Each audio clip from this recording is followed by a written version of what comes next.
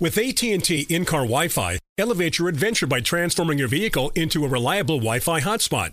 Connect up to 10 devices up to 50 feet away from your vehicle, making it ideal for camping and road trips. Don't miss out on the fun. Embark on your next adventure today. Visit att.com/in-car Wi-Fi to check if you're eligible for a free trial. Always pay careful attention to the road and don't drive distracted. Wi-Fi hotspot intended for passenger use only when vehicle is in operation. Compatible device and vehicle required. Whether it's your first time betting or you've been gambling for years, have a plan and know the game. Be aware of the rules and odds before you gamble. Set a budget and never gamble with money you can't afford to lose. Take a break and consider teaming up with trusted friends to help you stick to your budget. Remember, if you or a loved one has a gambling problem, call 1-800-GAMBLER 24/7 or go to helpmygamblingproblem.org for free confidential services.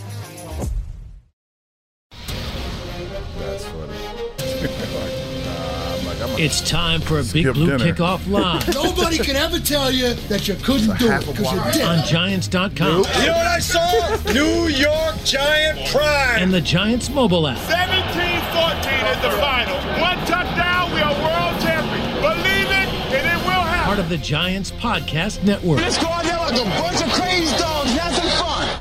I know you folks that listen to the podcast are like, well, why are Schmelk and Howard talking over the open? Well, the question is, we were talking about the weather in Minnesota, because when we get there, it's a high of 6, real feel of negative 17. So, yay, and we're trying to plan dinner, a little radio dinner for the night before, a little Christmas celebration. Howard's buying. It'll be great. Yeah, Howard's buying. Yeah, okay. I'll have to find those another Wagyu hot dog for you to buy. Wagyu hot dog, the most famous hot dog on the planet. 201-939-4513. Welcome to Big Blue Kickoff Live. Cross Schmelk with you. Giants going off a really nice win, Howard, 20-12 over the Washington Commanders. We can obviously talk more about that game if you guys like. We'll take a bunch of calls. We can even start doing a little glimpse ahead to the Minnesota Vikings if you like. It's a short week. Yep. We're traveling on Friday, game on Saturday, so one less day of preparations is in the building. This is basically a Wednesday, even though in real life it's a Tuesday. Yeah. And the whole thing just messes up the whole week. I could never figure this out. They got a different off day now than they used to have. All kinds of crazy things. So the players are in the building today. Usually they're off on Tuesday, but since it's a Saturday game, this is basically a Wednesday for them. They were off yesterday instead.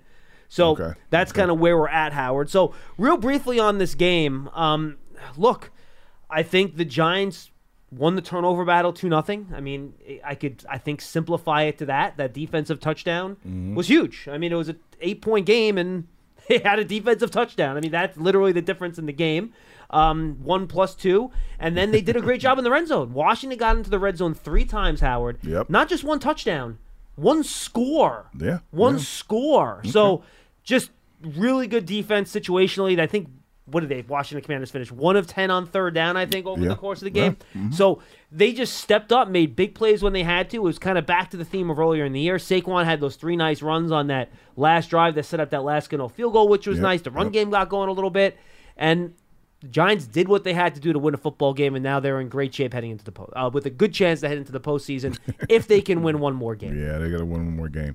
I think it was a good game in the standpoint. Thibodeau had one of his breakout moments. I should have brought him up first. Go ahead. Yeah, Thibodeau with all the tackles, the sack fumble, strip sack fumble, touchdown, the trifecta there. Played the read option well in the game. He figured out the option as they started to go. He did a lot of stuff. I mean, it was one of those things where, holy smoke, Ojulari was just as dominant on the other side. You don't really see it in his stats, but if they were running away from him, they were running into Thibodeau. If they were running away from Thibodeau, they were running into him. Yep.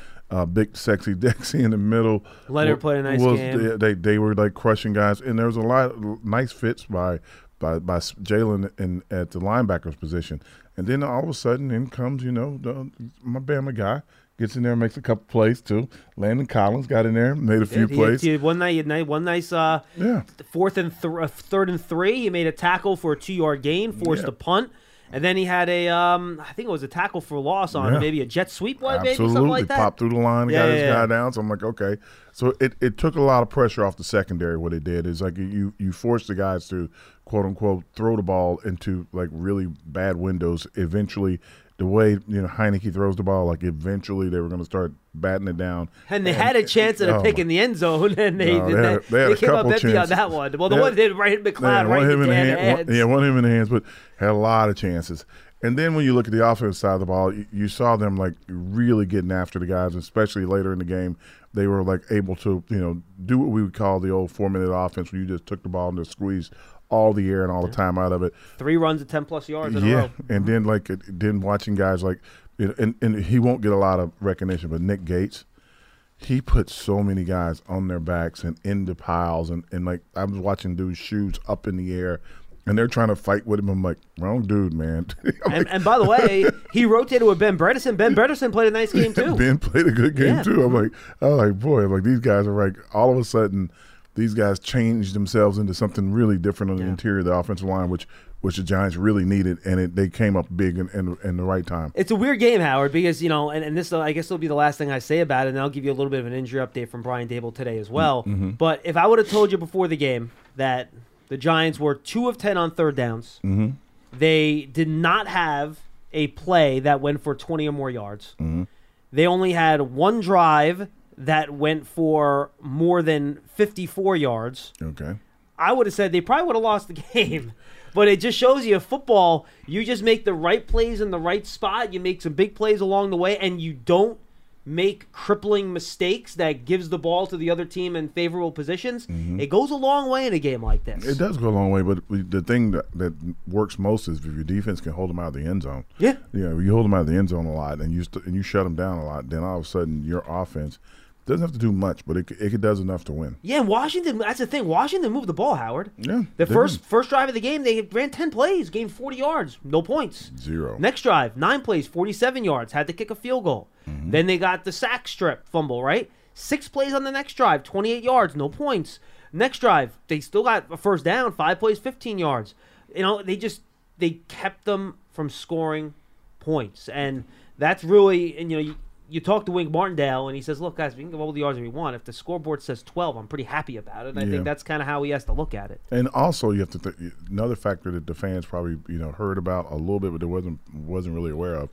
The wind was really affecting the game. Like, you couldn't kick field goals heading in one direction outside of like 45 yards. It was just almost impossible. I think we got one to go. Gano got one in the later game. 50 flat. I was like, holy smokes, I can't believe we're even going to try this. And he said his max range that way, I think he said, was 52 or 53. I think if it was over 50. And that was max. Yeah, at 50, it got over the bar. I was like, okay, that was good. But most of the time, I'm telling you, man, it was just different out there. Yeah, no question about it. Now, briefly on the injuries, folks, as we kind of start, we'll do more of a page turn tomorrow to Minnesota. But Brian Daboll just spoke. Still no on McKinney this week, it sounds like.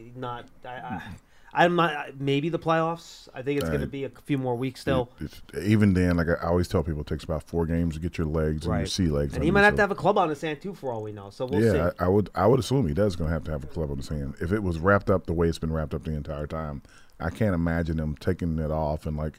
Yeah, it's not as wrapped up anymore after he got all the pins taken out. But it's still not good. But the point is that you don't have strength in it. Well, Howard. He has no strength in it. Yeah, that's so that so to put a club on it would be the smartest thing to do. Because you protect it. Yeah, you keep him from bending it or breaking his fingers and breaking his hand again. Which obviously is what you want to avoid. Yeah, absolutely. We are trained professionals and doctors here. You do not want to break your hand again. No, you don't. Really good medical advice. Don't break your hand again. Just wrap it up so you don't have the chance to break it again. That's it. Dable did not. I'm doing my Brian Daboll translation machine here. Oh no. Look, because he doesn't say anything. You know that. Why he would was he? kind of I wouldn't expect him to. So I have to try to interpret, right? And I think I've gotten a pretty good feel. No. He said, "Will McKinney practice this week?" And will Adoree Jackson practice this week? And he kind of gave he looked around a little bit and he goes, "We'll see." That tells me he's probably not going to play. Yeah. Usually, and basically kind of how it's gone this year with the Giants too, Howard. Guys have practiced for a week, then they miss the game, then they play the following week. They like to kind of give the guys a chance to kind of get into the mix again and get their legs going. Now, maybe this is the end of the season. It's important games. Maybe they'll accelerate some guys. But my gut feeling, and again, I don't know anything. This is me doing the Brian Daboll translation machine. At this point today on Tuesday, I think I'd be surprised if Adoree Jackson was playing on Saturday afternoon, which, by the way, not great given you're probably playing right now, if not the best wide receiver in football, the second or third best wide receiver in football, depending how you want to count Tyreek Hill and Jamar Chase and those other guys, Cooper Kupp, whatever. He's right in that mix. Like, Justin Jefferson's freaking awesome. Yeah, he's so good. They're going to have to figure out a way to deal with him. I would think more than that is that, okay, how many guys can I get healthy for the last 2 games of the season? How many guys can I get on the field to make sure that I can squeeze one of these wins out? Chances are the Eagles may not play anybody the last game of the season. Well, Jalen Hurts now. Again, chances are the Eagles aren't going to play anybody the last game I of the don't season. think we're seeing Jalen Hurts to the playoffs. Yeah, so if that's the case. For the fans that don't know, by the way, he has a sprained throwing shoulder. Yeah, Gardner Minshew is pretty good. So no, he's one of the best backups in the league, no question. So that's not the issue. It's just like getting them to the point where they need to rest guys for the playoffs. It's what I'm hoping for. Well, you know what? That actually helped. It actually helped a lot that the Jaguars beat Dallas. Yeah. Because it's going to be really difficult. I mean, the Vikings could theoretically catch them for the bye. Still, what do the Vikings have? 3 losses off the top of my head? 3 losses, right? So they're 2 games behind Philadelphia. So the Vikings are going to be playing for Bear this weekend.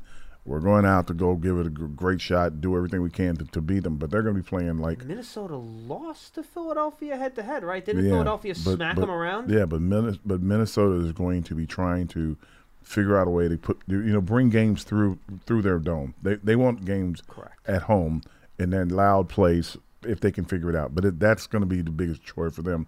So in the Giants game, the Giants are going to have to get after them. They're going to have to run the ball. They're going to have to do all these different things that they can't get behind. It's going to be a lot of stuff that they're going to have to do to make this game as they've made all games this year. They won muddy and dirty in an indoor facility. And there's a good chance, by the way, that if the Giants do make the playoffs, there's a good chance, right? I'd say probably the team they're most likely to face in the first round of the playoffs is the Minnesota Vikings. No, well, so this could be a little bit of a preview. It's either going to be the Vikings or the 49ers, more likely than not. So if it's the Vikings, you no offense, and you're playing them this time, you'd like to beat them, but you don't want to show them everything. No, seriously, I was actually going to ask you that question. You probably don't, right? Yeah, you want to. So if they somehow, some way squeeze in, Jeff Saturday's team or the last game of the season, or even 2 of those games, right. Or if they won all 3 of them, doesn't matter. If they win one and they get in the playoffs, then they have to make decisions.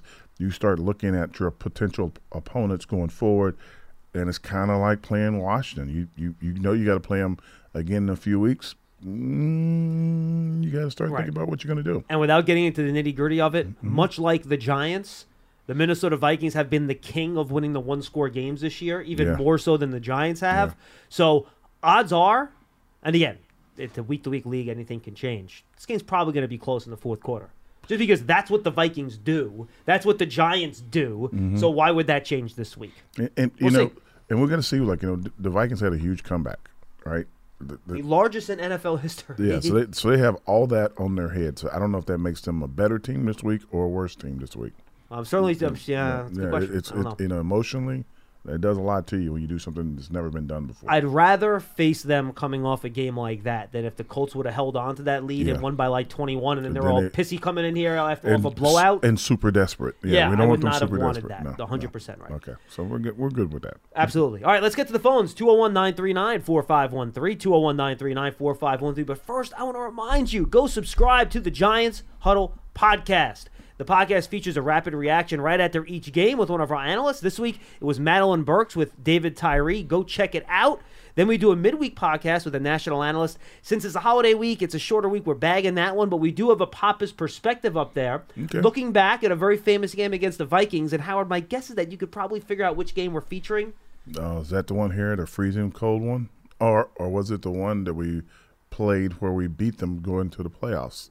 It was the one where you blew them out in the NFC Championship game. That is correct. So guess who we're talking to from that game? I have no idea. Kerry Collins. Oh, nice call. Good call. So we have Howard's former teammate Kerry Collins talking about that game, which will be fun. Then we actually have Kerry 2 straight weeks. Next week, he's going to be on talking about, I'm not sure, were you on the team where you guys went and beat Peyton Manning with Kerry Collins as the quarterback against the Colts? Were you still on the team then or no? What year was it? I don't remember offhand.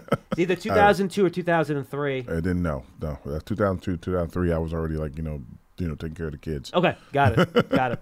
And then we also have our Friday sit-down with a Friday preview episode, which has a long-form player interview, which is not so much of a game preview. It's more of talking to the player about his year so far. Mm-hmm. We're working on guests this week. trying to get a big name for you. We'll see if we get a little holiday surprise with that. Bob Papa with Coach Brian Dable, and then Lance and Paul do their very thorough breakdown and preview of the opponent with an opposing reporter. You know Lance. Lance is a very thorough man. Yes. Short in stature, long in interviews. very, very long-winded anyway. Good voice, and he knows it. And he likes to hear it. There's no question about funny. it. We're all taking shots now. I Poor love Lance. it. Well, someone called in yesterday and said, shout out Pearson. And he was like, why are we shouting out Pearson? Wait, did he really? Did he get mad for the caller shouting you out? It was more he went and shout out Paul for calling out trolls on Twitter. And he was like, is Pearson calling out trolls on Twitter too? No, he's just shouting out my hard work behind the scenes. Pearson does do an excellent job behind the scenes. Incredible scenes. We love Pearson. He does a great job. I can't tell you how much help he's been with all the additional podcasts we've been doing this year. They would not have been possible without his help. In all seriousness, excellent work.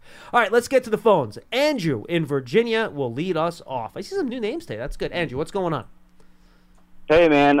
Thanks for taking my call. You're welcome. First and foremost, I want to thank the Giants organization for having us in the pregame practice. My son and I, we make this trip every year to D.C. Oh, nice. And it's so meaningful. And, Howard, I believe I was able to see you down there. Okay. And the Giants are just a first-class organization. Well, Andrew, I guarantee you, if you saw a very, very large but very, very cold man down there, that was Howard Cross. That wasn't me. I had on my heated vest. I think he had jeans and Timbs on, if I'm not mistaken. Yeah, that was Howard. That was definitely me. That was Howard. You got it. That was definitely me. I was able to see Bob pop up close and personal. That was cool. Yeah. Wink Martindale, I was able to give him a little nod and say, let's get him today. He gave me a little, you got that right back. It was so cool. Very good. And another couple of things just pregame. The punter and the kicker were dialed in. I don't think Graham Gano missed anything. And I swear he was hitting them from 60 into the wind. No. He was hitting 60 with the wind, not into the wind. Not into the wind. He was. Okay, with the wind. Yes. Yeah. Mm-hmm.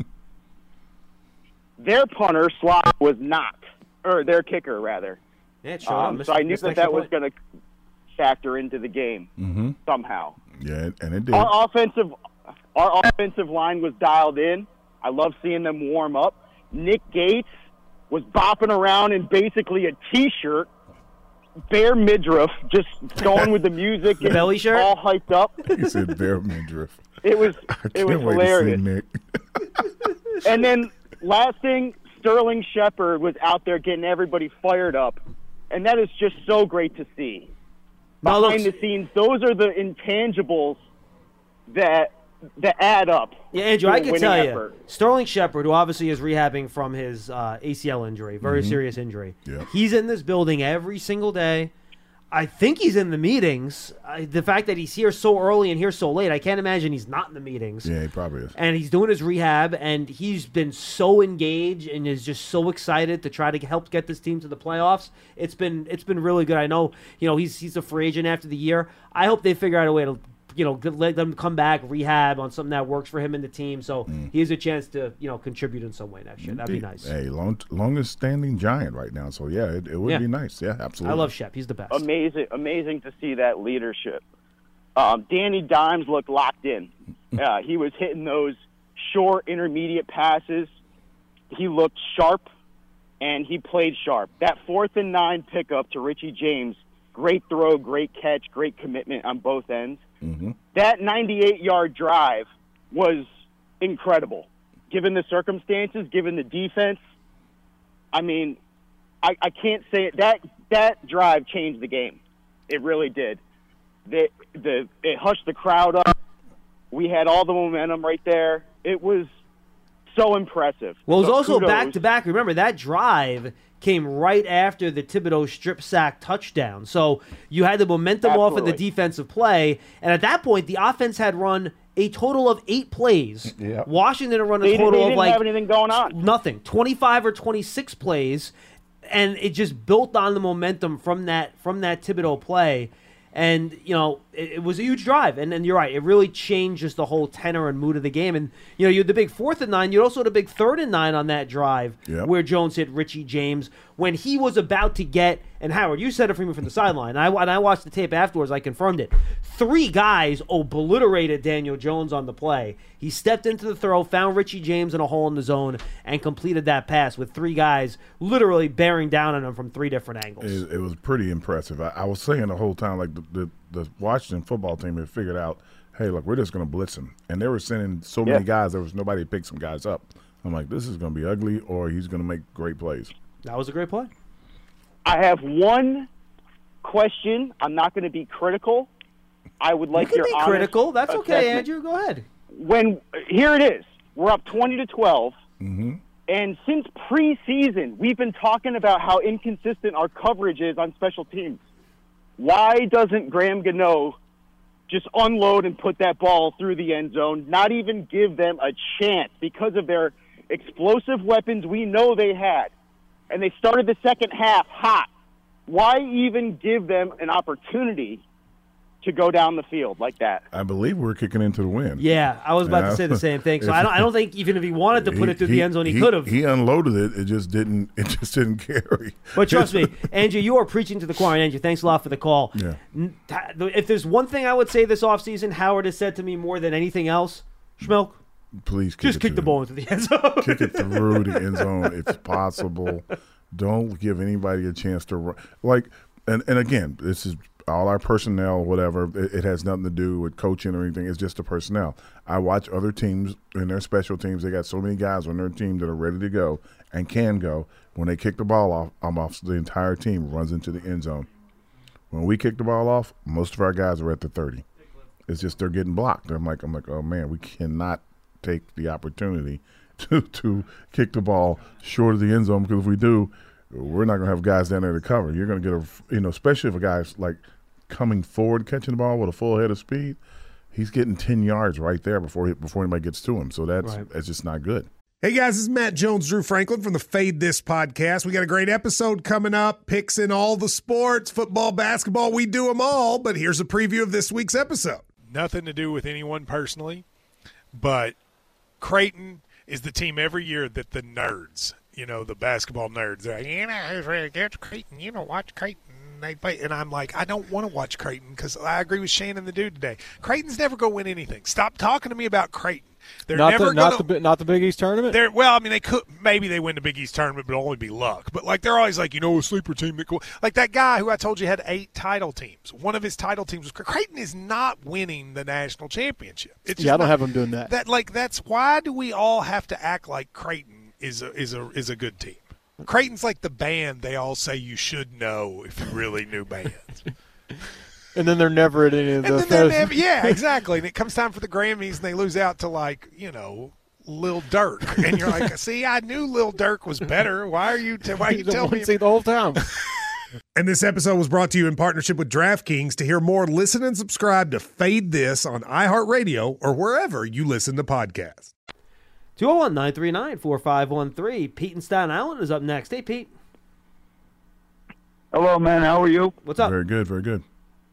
Good. I just wanted to make a few comments about Daniel from Sunday night's game. I thought, for me, I've been on the fence, going back and forth whether or not, he should be, he shouldn't be, or whatever. I think Sunday, to me, kind of sold me that he might be the guy, at least through next year, and we'll see what happens. And the reason I'm saying that, watching the game, he had some incredible throws in very tight windows. I mean, none of our receivers get any, separation. Maybe Slayton a little bit, but outside of them, they're more possession guys. Sure. And that 4th and 9 throw was an incredible tight window throw. And I could pick out at least 4 or 5 other throws that were right into tight windows. Mm-hmm. And, which was to me very impressive. And, of course, at big moments making those throws, which was another thing that I saw. So I was very impressed with that. And, hopefully we get – and the other thing is we don't have receivers to get any yak yardage either. None. So except for Saquon. Yeah, on occasion. On occasion. Yeah. And the second point I wanted to bring up was, are you a little bit surprised that we're not using Bellinger as much as we should? Or, when was the last time we saw the Giants throw a seam pass, which was a signature for the Giants throughout the years? And Howard, you can attest to that. And would it be because they need him on the line more for blocking? That's what I'm thinking. But how do you address that? Go ahead. Why don't you start on the tight end thing? All right, Pete, thanks for the call, man. Thanks, Pete. For the tight end thing, just the defenses are different. I don't think that they don't give up seam passes to tight ends that often. You can look around the league. Well, and frankly, teams are playing so many two split safeties now. You can't run seam passes against split safeties. No, it's not even that. It's just that you got to figure out. So the way the seam pass works, if the safeties are split, they're staying outside the numbers. You bounce out to the numbers and you kind of break it back to the middle of the field. The quarterback has to hit the ball between the linebacker who's sprinting back. It's the old Tampa 2 version where the middle linebacker just starts sprinting back because he needs to get deeper than the guy that's coming down the middle. And the safety plays over the top on the outside, which means that you got a small window. When it was cover 3 back in the day, the corners would be down a little bit. You could run outside and lean out and stay on the numbers, and the safety would have to pick which side to go to. Correct. Cover 3, I feel like you have a better shot of hitting that seam than you do against the split, right? Yeah. Nowadays that the way the defenses are run, that when you do get a seam pass, it's like you have to have one-on-one with someone, and that one-on-one is either a linebacker or a safety. They just don't give it to you that often. They don't give you that opportunity that often. Bellinger gets a lot of plays heading towards the sideline. He gets a lot of plays maybe going towards the corner on the outside edge. But if he's inside, they drag a guy down. That brings another chance for opportunity. If he comes up, he's going to have to break his route off because they're probably running hot right behind him. Yeah, and most of these Bellinger catches this year have been what I kind of call schemed up plays. The play action boot where he leaks out and it's not like they're putting him into Jason Witten routes where he's doing option routes and one-on-one and coverage and he's making moves. In fact, because they don't have time to. Well, they don't have time to, yes, and that's something he didn't do a whole lot of in college either. So I don't know how comfortable he is. Remember how you did have the one play in this game. Remember they tried to throw it to him over the middle. He turned. The ball pretty much hit him in the face or in the chest, and it bounced off of him. Hit him on his back shoulder. I just don't think we haven't seen Bellinger do those types of downfield concepts much yet. Most of his action, to my point, has come on a lot of the play action boot, leak out, open, not kind of winning one-on-one down the field type things. I don't think that's it. I think it's more of time.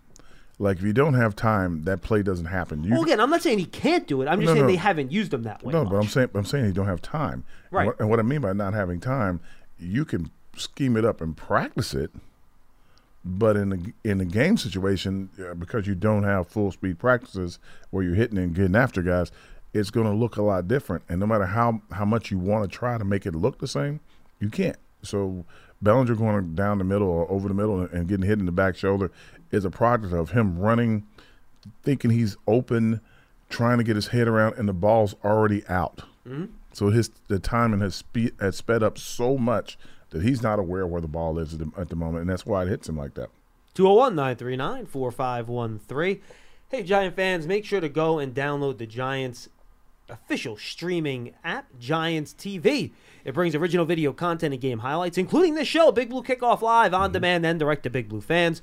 Giants TV is free on Apple TV, Roku, and Amazon Fire TV, and the Giants mobile app. All right, let's go to a guy in Pennsylvania. What's up, Guy?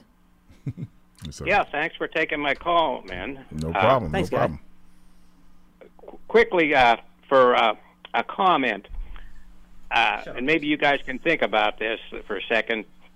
As far as an impactful game that Thibodeau had, can think of any similar games going back to the Lawrence, up to since the Lawrence Taylor area? I don't have to go that. Yeah, guy, hold on. I don't have to go that far back. I can go back to the O.C. Strahan era. Yeah. Okay. OC and had then the second little point I want to make is Howard.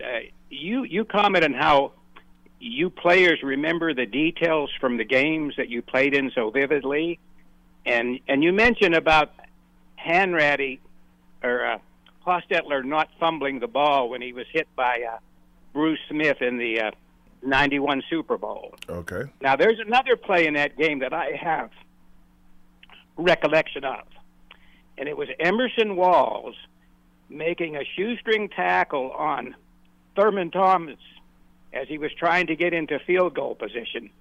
Do you remember that play? No.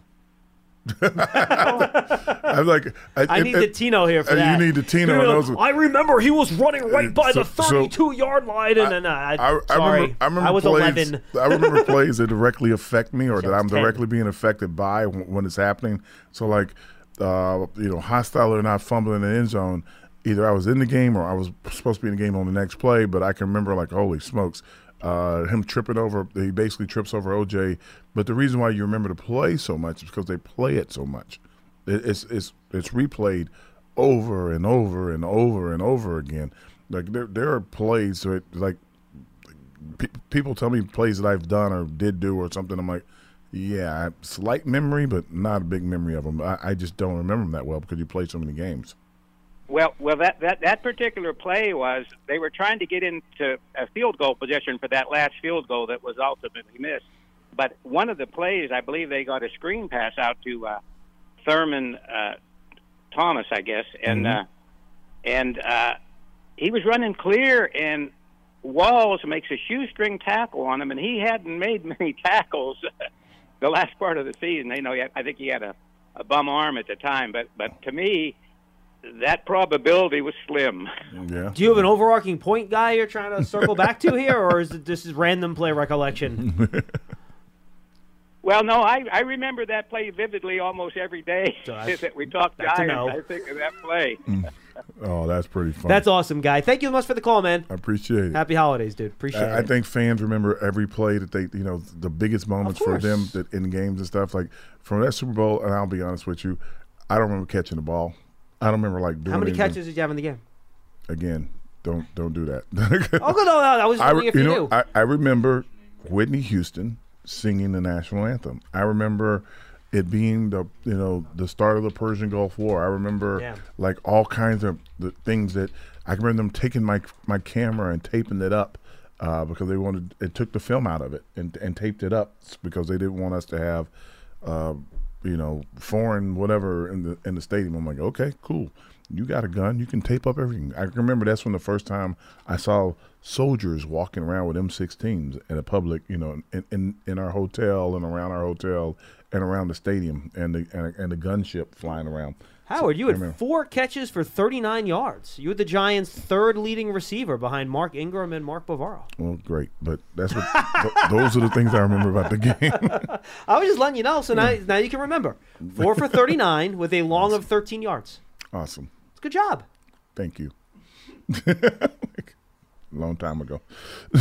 Did you play a lot of? I'm not going to ask you how many. Did you play a lot of snaps in the game? Do you remember, or were you you were young obviously, and Bavaro was the number one guy. Did you play a lot of 2 tight ends in that game? Were you on the field a lot? Do you remember that at all? No.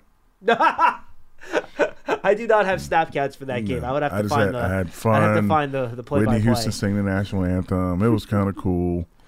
Parcells in the locker room. Now, what if we got them right where we want them? Like, aren't we losing? I have a much more important detailed question for you. Okay. Super Bowl after party. What do you remember about that? There were no camera phones. Thank God. There you go. Let's go. That's all next you caller. I got you. Let's go to the next caller. Holy smokes! What is this? The interrogation of Howard Crouch. I was just wondering if I'm sure you remembered that, or maybe the after party had something to do with not remembering what happened during the game. I don't know. Nope. Not even going to try. Let's go to Cliff in New York. He's up next. What's going on, Cliff? Hey guys, nice frivolity going on today. We're coming off a win, Cliff. It's okay to have fun and be happy, bro. There you go. Yeah, that's what I was getting at. The game with the offensive line on Sunday.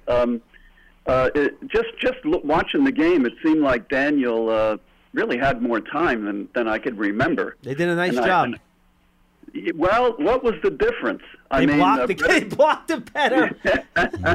I mean, look, Cliff, honestly, like you look back and PFF does like the pressures and stuff after the game. Yeah. Daron Payne and Jonathan Allen. This was on my. If you folks are out there, I'll tweet it out later. I did my game review story. Daron Payne and Jonathan Allen combined for 1 pressure during the game. No sacks. Wow. No quarterback hits. 1 pressure. And that was from Daron Payne. Yeah. So they did a nice job on those guys in the middle. Now they had some issues outside. Evan Neal got beat a couple times. He got banged up early in the game. Oh my God! The first play of the game, he got rolled up. I know. So he's had a rough couple games in a row here, but the inside they did a real nice job in those tackles, and they also, and I think this goes to the other point that the previous caller was asking about the tight ends.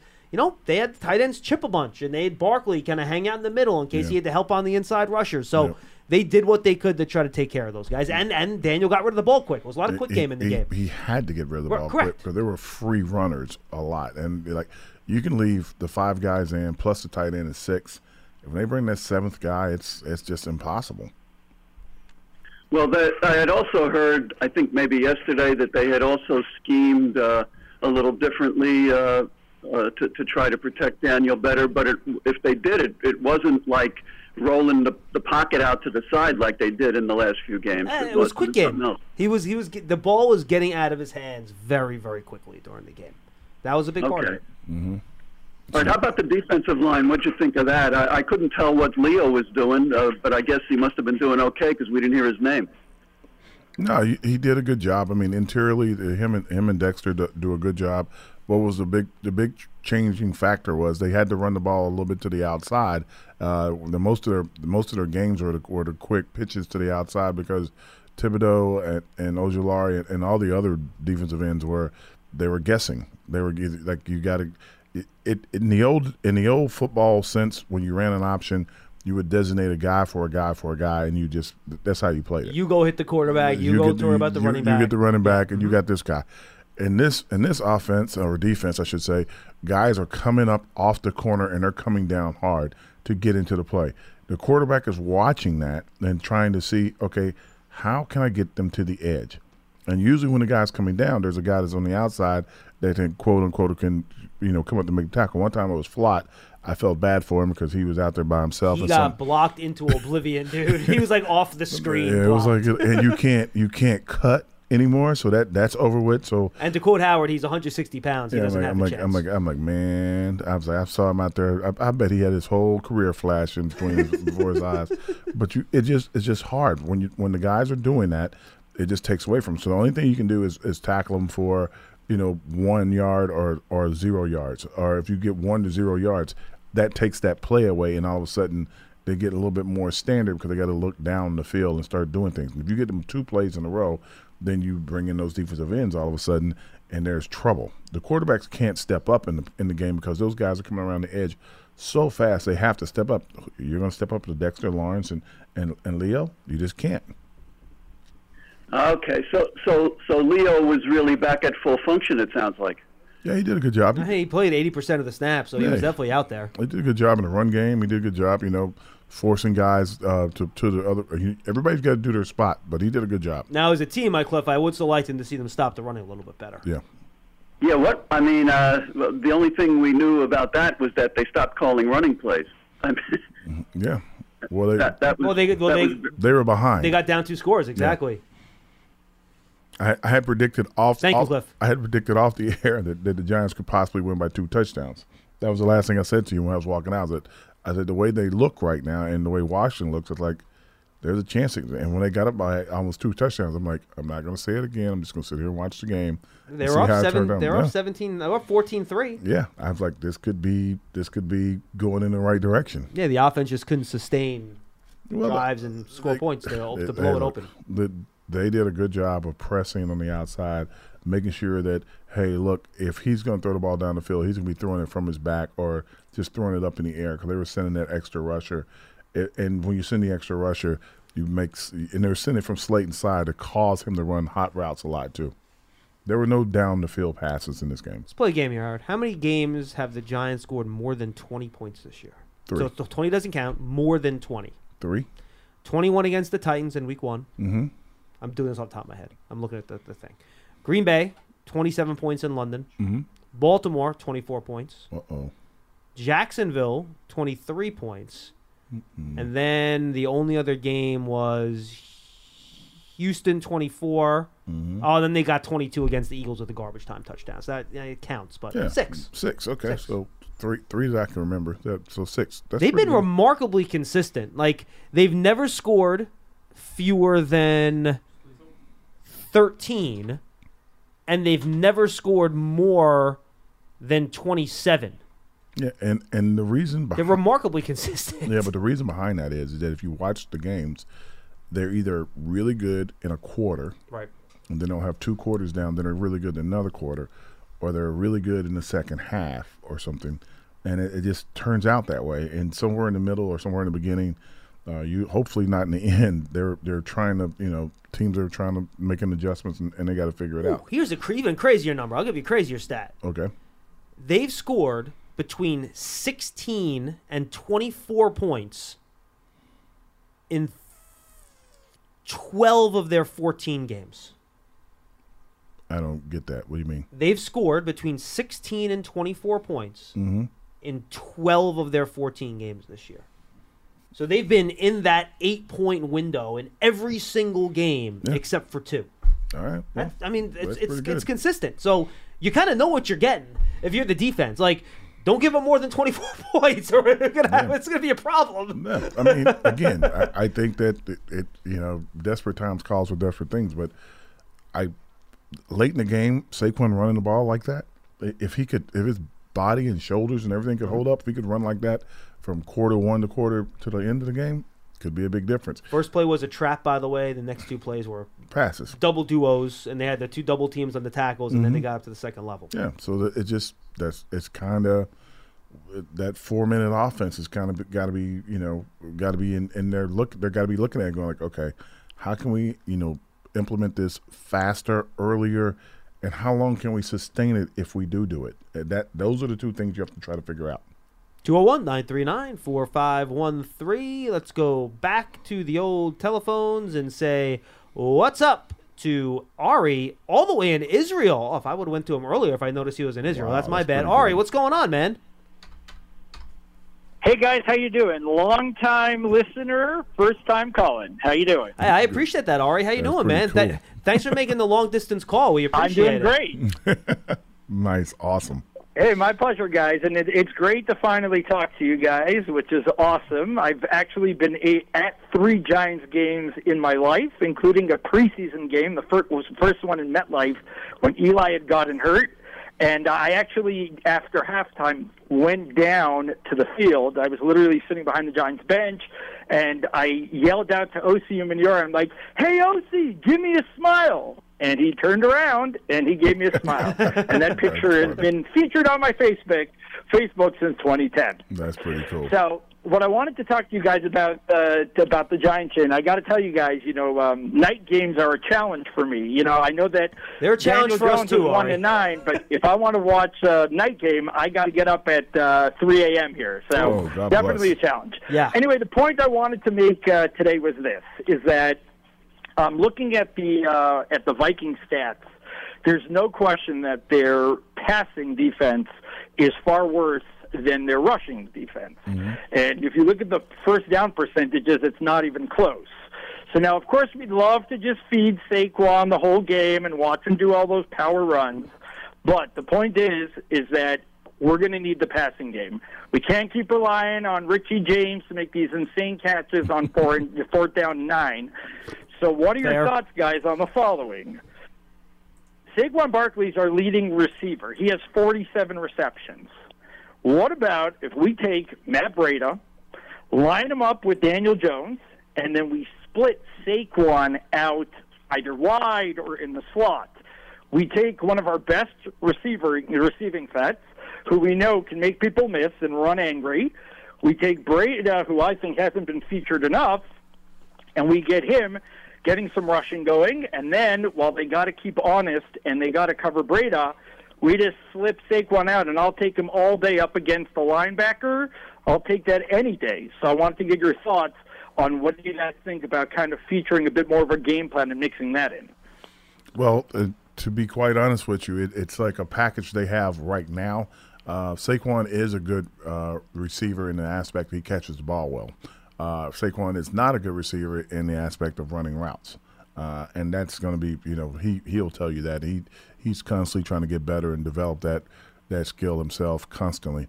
Putting Breida in with Saquon could help, could work, but again, you kind of limit and take a guy out of the quote-unquote line of scrimmage to help block and protect the quarterback. If the quarterback is getting hit, being rushed, being harassed, he can't get the ball to anyone. As far as Saquon being the leading receiver, it's due to him, catching the ball out in the flat, catching the ball, quick hit plays. It's not like Saquon is going down the field, juking a guy and then, or making a move and then catching the ball in the top of a route.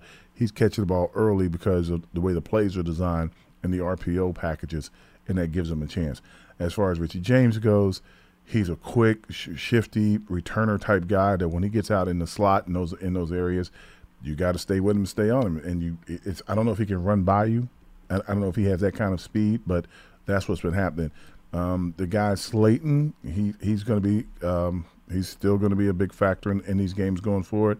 And the new kid, Hodges. Hodges is going to be a factor. Yeah, he's going to be a factor in the games going forward. So I think if they're going to throw the ball in this game, and it'll be in the dome, so that'll be nice. Yeah, it's going to be good environment. It's going to be Hodges. It's going to be Slayton. It's going to be James. It's going to be Bellinger. Believe it or not, it's going to catch a few more passes.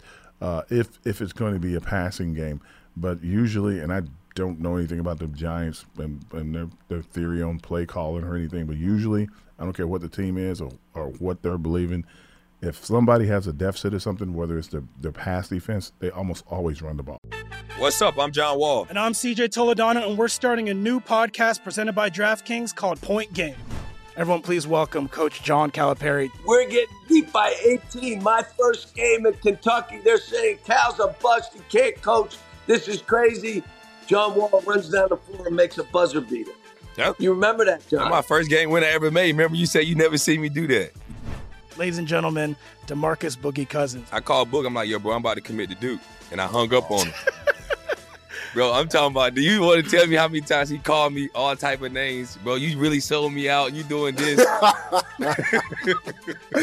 Bro, I was sick. I remember that like yesterday, man. Love you, John Wall. Thanks, Coach. Love you, too. You made me everything I am today. Nah, you made me. I love it. Check out Point Game with John Wall and CJ Toledano on the iHeartRadio app, DraftKings YouTube, or wherever you get your podcasts. It wasn't even supposed to be That's my dance, bro. Yeah, and I don't know what that is. And that's the thing, Howard. I'm with you. Look, and Ari, I get what you're saying, and I think your analysis of the Vikings defense is spot on. Mm-hmm. Their defense stinks. Yeah. I mean, I'm just being honest. And look at the numbers. They gave up 399 yards per game, most in the league. Mm-hmm. Second most yards per game through the air in the league. Third most yards per pass play. Like their defense is a sieve. I mean, just look what Dallas did to him. Look what Philadelphia did to him. The Lions, it was kind of more turnovers and stuff that got them all those points in the first half. Yep. But look, they give up a lot of points and they don't cover well. So yes, but I'm going to throw a couple of things at you here. You know what team had the worst passing yards allowed per play in the league? The Lions. You know what the Giants did against the Lions? They ran the ball. Yeah. The Seattle Seahawks. Not enough. Definitely not enough. Well, not well enough for sure. Yeah. Seattle ranked 21st against the pass. Giants tried to run the ball. Jacksonville ranked 27th against the pass. Giants tried to run the ball. Tennessee ranked 32nd against the pass. What the Giants tried to do, Howard? They ran the ball. So I just don't. At this point in the year, and now look, maybe Ari, their confidence has grown to the point where they feel comfortable doing that. I would worry about Zadarius Smith, who is a legitimate pass rusher. Danielle Hunter, who's a legitimate pass rusher. They're good football players. Yep. I just don't think this coaching staff believes that is the best way for this team to win football games. Now, as much as the Viking defense is not very good, their offense is excellent. Awesome. Yeah. They have running backs. They have 3 good receivers, 1 all-time receiver, 1 very good receiver, and then KJ Osborne's their 3rd guy. He'd probably be the Giants' number 1 guy. And they have Dalvin Cook. Like and they have a good tight end. And they have a good offensive line. Yeah. So, their offense is ridiculous. So you might get to the point here, Ari, where you have to throw the ball. Throwing out a necessity. Exactly. If the Vikings score a bunch of points. So I get where you're coming from, and I'd love to see the Giants passing him kind of wake up here. Mm-hmm. But we're so far in the season, I'm at the point now where they got to show it to me before I believe it's going to happen. And on top of that, like someone said earlier, we had receivers that can catch, but there's no yak yards. They're not always open. Not a lot of separation. There's no lot of separation. So you can make a defense a lot healthier in their pass defense with our receiving staff right now. Anything else, Ari? No, yeah, just one more point, if I may. Sure. I do believe that we got to turn it up on Kirk Cousins like never before. We cannot allow him time to get to his people, and we can see. Look at what just happened. I mean, of course, Matt Ryan, yet again on the wrong side of history, but we need to follow that formula, and we need to beat up on them as much as we humanly can and put them in a hole so then we can stick with the game and dictate it the way we want to. I absolutely trust our coaching staff to play the proper situational football, call the right plays, and we're going to go from there. And what a lot of listeners might not remember is what things looked like, this time in 2007 and how we were limping our way through the season, 7-7, and then that Christmas Eve game when Victor Cruz went 99 yards and 2011. Sorry, my mistake. Watch what happened over there. So, guys, I'm going to say this. Happy holidays. Thanks for taking my calls. And, guys, let's go Giants! Thank you, Ari. All right, thank you, Ari. Happy Hanukkah, man. Appreciate it. Ari's having a good one out there in Israel, man. Two things I'll add. Don't bring up 2007 and the Vikings. That did not go that game did not go well. No. It was after that game where everyone wanted Eli dumped and Tom Coughlin fired. Yeah. I think Darren Sharper just intercepted another pass from Eli Manning in that game. Exactly. That was not a great situation. It happens. No. Second thing, one of the first things I looked up this morning when I came in, because Wink Martindale still blitzes like a madman. Giants have the highest blitz rate in the league. So I looked up Kirk Cousins' stats against the blitz. Pretty good. This year. No. Much better without the blitz. It's not bad. It's just not quite as good. So against the blitz issue, let me get this going here. 52% completion percentage. 742 passing yards on 143 attempts. So that's pretty good. That's actually average. That's not bad. Yeah. 6 touchdowns, 2 interceptions, and 6 turnover-worthy plays and 10 sacks. So I would caution just understanding football and matchups, blitzing Cousins, because if you blitz Kirk Cousins, Howard, what does that mean? You have Justin Jefferson in? Single coverage. Yeah. What do you have Adam Thielen in? Single coverage. Yeah. And I would worry about that, especially if Torrey Jackson's not playing.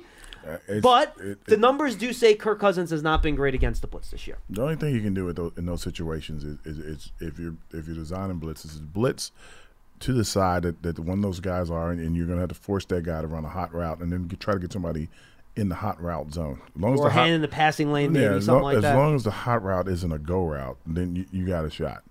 And you got to make sure you tackle after they catch the slant, right? Because if you catch this little slant, you got to tackle if you're on cover 0. You got like 9 dudes to him immediately. But that's just the only thing you can do when you got receiver. When you got like an offense with that kind of potential, it can be scary. So they're gonna have to get the ball. They're going to keep the ball away from them. That's why I don't think it's going to be a game where the Giants are going to go out and pass the ball a lot, because you don't get the first down, then all of a sudden you get the ball back to them, and there you go down the field possibly again. So you're going to try to limit their offense from touching the ball as much as possible. Yeah, and I realize Kirk Cousins is kind of a punchline for a lot of football fans. He's a good quarterback.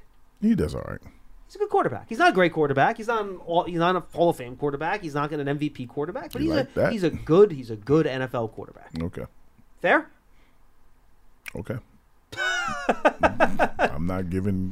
Okay, that's fine. If you can't say something nice, don't say anything. I'm like just saying okay. Okay, fair enough. Mm-hmm. I've always been a bit of a Cousins fan. I think he's a good player. Okay. It's the great playoff run he had, right? I didn't say he was a big time quarterback. I said he's a good quarterback with the tools he has in Minnesota. He won a playoff game last year, 2 years ago. Okay. He did. What do you want? Right. He made the big play. What was it? The Saints they beat with the pass down the sideline. Right? The guy misses the guy. I know. Yeah, that had nothing to do with him. I know. Closed his eyes to let him run in. Was that him? I think Cousins was the quarterback that year, wasn't he? I think it was their backup What year was that? I have to look that up now. Gosh darn it. Hold on. Even if it was. Howard, where am I going here? In the weeds. Get to the next caller. All right. Just get to the next I'm going to go to the next caller while I look it up. How about that? Yeah. Just go to the next your fault. Oh, my God. Seriously? Both these guys? Steve is in Barcelona. What's going on, Steve? Barcelona. I like that. I love Barcelona. What's going on? Yeah, no, I had to get up. I listen to the game at 2:20. I don't even get to see the games. I get to listen to them. But God bless you, overseas fans, man. You guys do a great job, man. Yeah, seriously, that's awesome. Thank you for watching and listening and contributing. We appreciate it. You still there or not? Yeah, we got you. Go ahead. We're listening. Yeah. I'm wondering what's going on. Is it Dory Jackson or Xavier McKinney? You think they're ready to play, or what's going on? Xavier McKinney, no. I would term Dory Jackson less likely than not at this point. Sadly, as they say, day to day kind of thing. Knee injuries, you want to make sure that you get the most out of them. And if they're planning on, and right now they're planning on being in the playoffs, they're going to need him in the playoffs. They're definitely going to need him in the playoffs. So you just got to wait and see.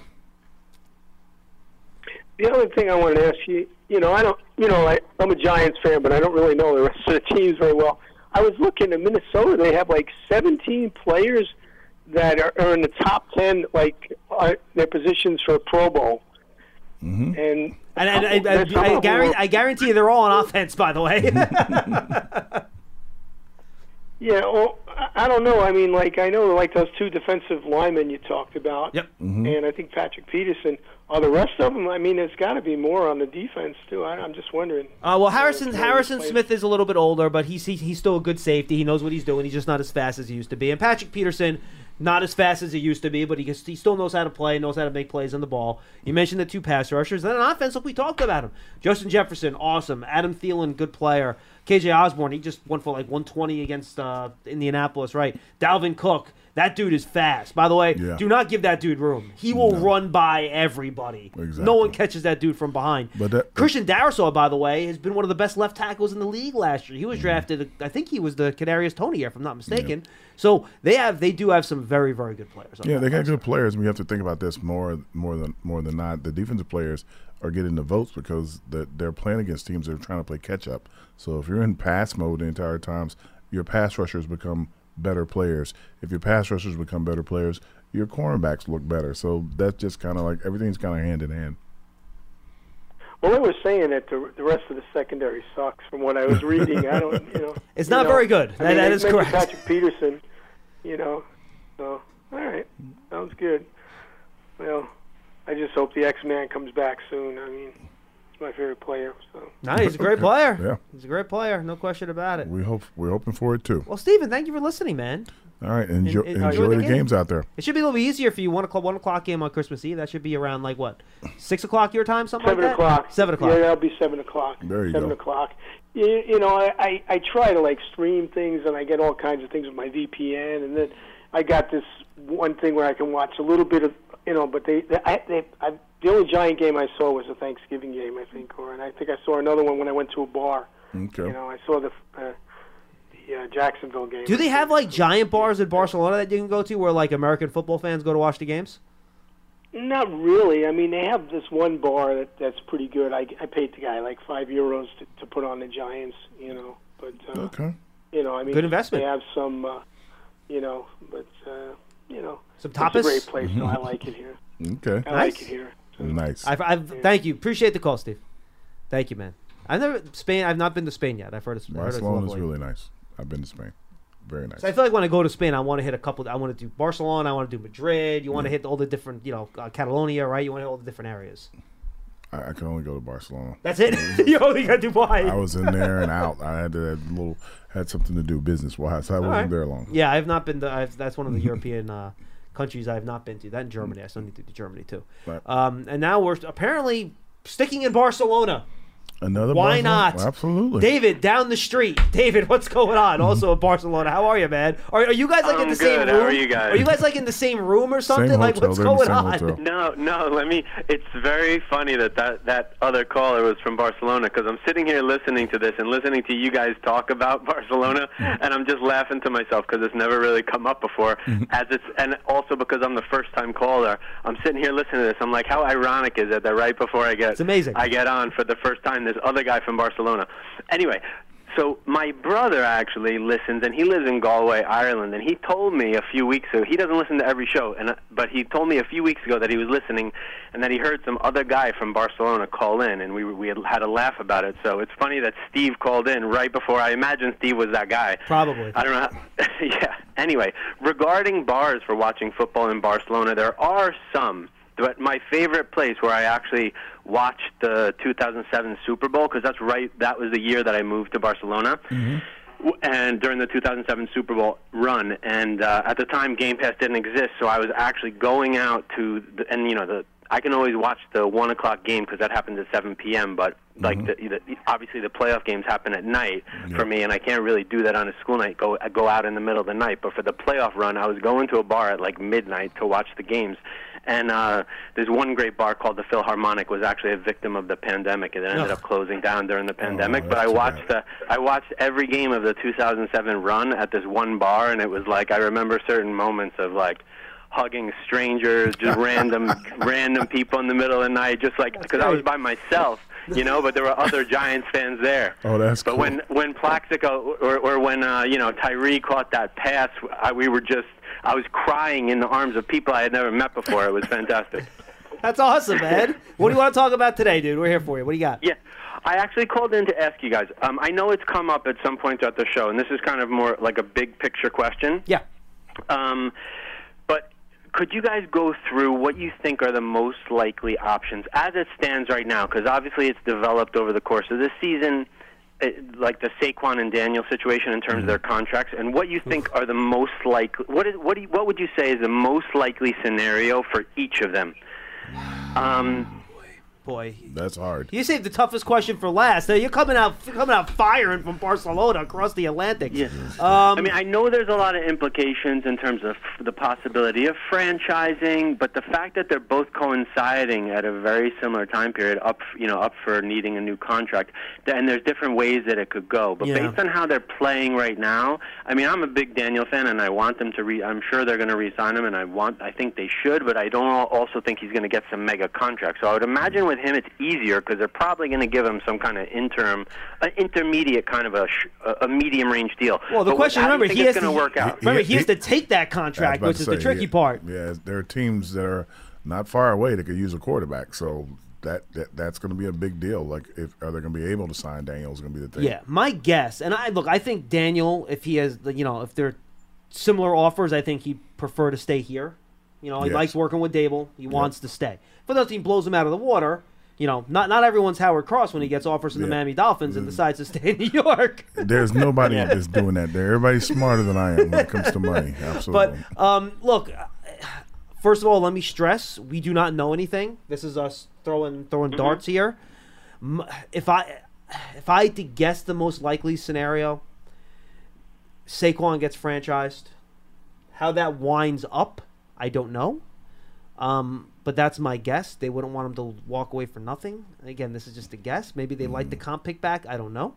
I would say he gets franchised and they work out some type of short-term deal with Jones that works for both him and the team. What that number is, I have no idea, but that would be my best guess as to right now what would happen in the offseason. What do you think, Howard? Yeah, I don't have anything for it. I really don't. and this is why, because there are so many backs that are going to be out there in free agency that they're not Saquon, but they're pretty good backs. This is a great back in free agency class, and by the way, it's a great running back class in the draft too. So you have like all these options at running back, and that's problem number one. Josh Jacobs, a bunch of other guys. Yeah, Hunt, Kareem Hunt, and it's going to be a bunch of guys. Madison, the backup for Dalvin Cook, who's a good player out there. There's a lot of guys. What's the guy for Dallas?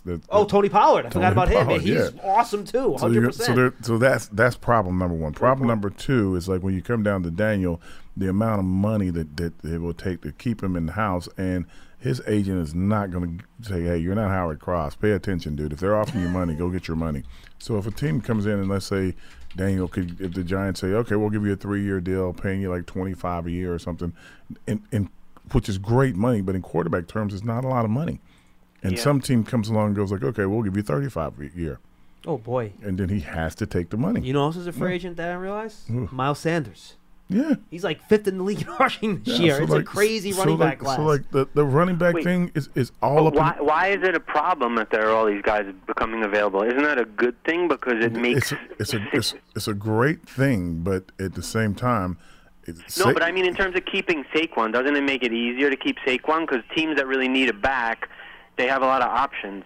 Yeah, but like when the market is saturated, the price goes down. So then you're out trying to get the most money from whoever you can. Oh, so you think he'd be more willing? Okay, I see what you're saying. Yeah, it's never like it's nothing against teams or like I said, my era and the way I did it, all wrong. Guys now know that their careers are short. If you play 10 years, you played a long time. Get as much money as you can and get out. That's how you have to look at it. You're not a hired gun. You're not anything. You only have one body. If you're going to put your body through it, take as much as you can possibly take. And then everybody's not Tom Brady. You're not going to play 20-plus years. No, but you're right to the point where if there was one really good running back and 6 different teams was bidding on one guy, that could be a problem. It does help that there are more options. Yeah, it's going to be tons of guys in the market. It's going to make it easier for guys to like move, not really move around. And Saquon's going to be looking at a market where it's like, okay, well, who's the healthiest guy? That's how it's going to go. Who has the most yards? Who's the best receiver? Yeah, and probably Saquon is probably still the number one guy in the market. He's going to be number one or in the top 3. That's how I look at it. He'll be number 1 or the top 3. So it's going to be interesting. And a lot of guys, and then like his age, like Saquon's one of the younger guys in that group. So it's going to be a lot of things. Most of those guys are coming off their rookie deals, right? Jacobs is off his rookie deal. Miles Sanders, Tony Pollard, all those guys are coming off their rookie deal. And of course, then you get into what's your philosophy on paying running backs on a second contract? Yeah, and that's all it's going to be. Could they franchise them both? No, you can't. And with Daniel, it's going to be like, okay, my view of it is I'd franchise Daniel, and I know it's a lot more money, but I'd franchise him because if I can't get a deal worked out, I'm not going to be able to get one of the top quarterbacks coming out. Yeah, and his tag wouldn't be that much more than what his market value would be. I wouldn't think. So I'm trying to figure out how I'm going to work with him and what's going to go along. I can figure out how to give him the franchise tag, and I got to look at Saquon and go like, okay, like look at all these guys out in the market. What do you think you're going to get? Yeah. And then that's the leverage that's against Saquon. David, you got anything else for us? Yeah. No, that was pretty much it. I hope they keep both of these guys. It's been a great, I don't know. I love both of these guys as players, and they're just such top character guys that they're exactly the kinds of people you want to keep around. I just hope they can manage to work it out. Yeah, and David, by the way, great. And thanks a lot for the call, man. And I think they feel the same way. Yeah. I think the players want to be back too. And usually when the teams want guys and the guys want to be back, it's a lot easier to figure out the way to make it work for all sides. So I think we all want that to happen. But again, this is when it stops being about football and it starts being about business. Yep. And that's when things can get wonky and things can change quick. It's just kind of the way it works. And it's not anybody's fault. The players should try to get as much money as they can. That's their right. That's what they should do. They better do it. And the Giants have to try to build their roster in a way where they can bring in enough talent salary cap-wise to compete for a Super Bowl. So those are the two competing interests, right? Cap management versus players trying to maximize their value. Both sides are trying to do both, and can you find the place where those two things can meet that it works? Yeah. So, and the other thing is, like, I know we talk a lot about those two players. There are other players. Julian Love, big one. He's going to be Jihad Ward too, right? Jihad Ward's going to be out there. Dexter Lawrence is not far away. Andrew Thomas is not far away. Next year, so Xavier McKinney's the next year. Adoree Jackson's the next year. Leonard Williams is the next year. Yeah, so you got like a lot of. How are you you got to set it up and know where you're going. By the way, Darius Slayton's this year too. He's had a pretty good year. You want to bring him back? Yeah, so he's the number 1 receiver right now. That's what I'm saying. So like it's going to be very interesting to see how they package all these guys and like I said, it's not something that I would be excited to do. If I was the GM, I'd be happy to have somebody. Okay, let's get the math and let's sit down and do this together. But I'm sure they've done all this already. They've done it twice. They've done it when they showed up. they knew what they were going to get themselves into. But now it's coming down to it. But for now, let's just get through this season. All right, so Pearson did a good job. It was Case Keenum on the miracle play to the sidelines. Kirk Cousins. No, but I also remember correctly. Kirk Cousins did beat the Saints in the playoffs in an overtime game, 26-20 in 2020. The Saints were 13-3 that year. The Vikings were 11-5. That was a COVID year, right? There was nobody in the stands. We don't really have evidence of that. No, that was not. That was no. I'm it was, joking. No. But it wasn't the COVID year. It was the year before COVID. Okay. So it was January 5th, 2020, 2019 season. Oh, okay. So that was the playoffs right before COVID. Correct. So Kirk Cousins actually in overtime led them on a nice little drive. They won. The Saints won the toss, got the ball at their own 25-yard line. Kirk Cousins, 75-yard touchdown drive. Saints have bad luck against the Vikings. They do. That is correct. Yeah, they're cursed. Big 43-yard completion to Adam Thielen on that drive, and Dalvin Cook. Then Kyle Rudolph, former Giant, 4-yard touchdown to win that game for the Vikings. Okay. That is his one playoff victory.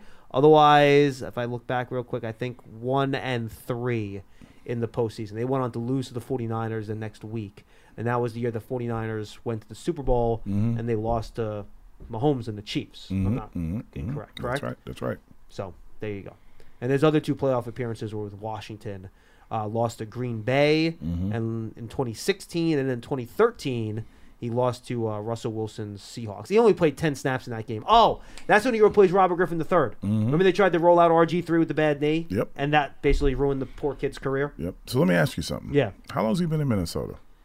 I think this is year 4 for him there. 5? Year 5. Year 5. Been to the playoffs there one time? Yes. That is correct. Go ahead with your Kirk Cousins thing again. He's a good quarterback. 8 wins, 10 wins, 7 wins, 8 wins, 11 wins. That's solid numbers. One playoff berth. Fine. They run you out of New York for that. They just do. He's got a lot better players. Kirk! Anyway, thanks for being with us. Giants Colts last home game of the year. Go to giants.com/tickets if you want tickets for that game. Could be a game of playoff implications. Heck, that could be a game where the Giants clinch a playoff spot, depending on how things go the next couple of weeks. So get in there, giants.com/tickets. Go get your tickets. For Howard Cross, for Pearson Butler, I am John Schmelk. Shout out to Pearson. Screw you, Lance. We'll see you next time on Big Blue Kickoff Live. Whether it's your first time betting or you've been gambling for years, have a plan and know the game. Be aware of the rules and odds before you gamble. Set a budget and never gamble with money you can't afford to lose. Take a break and consider teaming up with trusted friends to help you stick to your budget. Remember, if you or a loved one has a gambling problem, call 1-800-GAMBLER 24/7 or go to helpmygamblingproblem.org for free confidential services. You deserve to treat yourself, so turn your tax refund into a U fund and give yourself a Straight Talk Wireless Extended Silver Unlimited plan and get a new Samsung Galaxy A14 on them. You can get a great everyday value on wireless with Straight Talk's Unlimited plan starting at $25 a line per month for 4 lines. You'll save so much you'll be enjoying that refund all year long. It's the refund that keeps on refunding. Find Straight Talk at straighttalk.com or at your local Walmart store. Taxes and fees not included. Offer valid through 4/14/24 while supplies last. Online only. Must purchase a Straight Talk Extended Silver Unlimited plan to qualify. Limit of 5 phones per customer. Family plan discount with 4 lines, all on the Silver Unlimited plan. Not combinable with auto pay discount.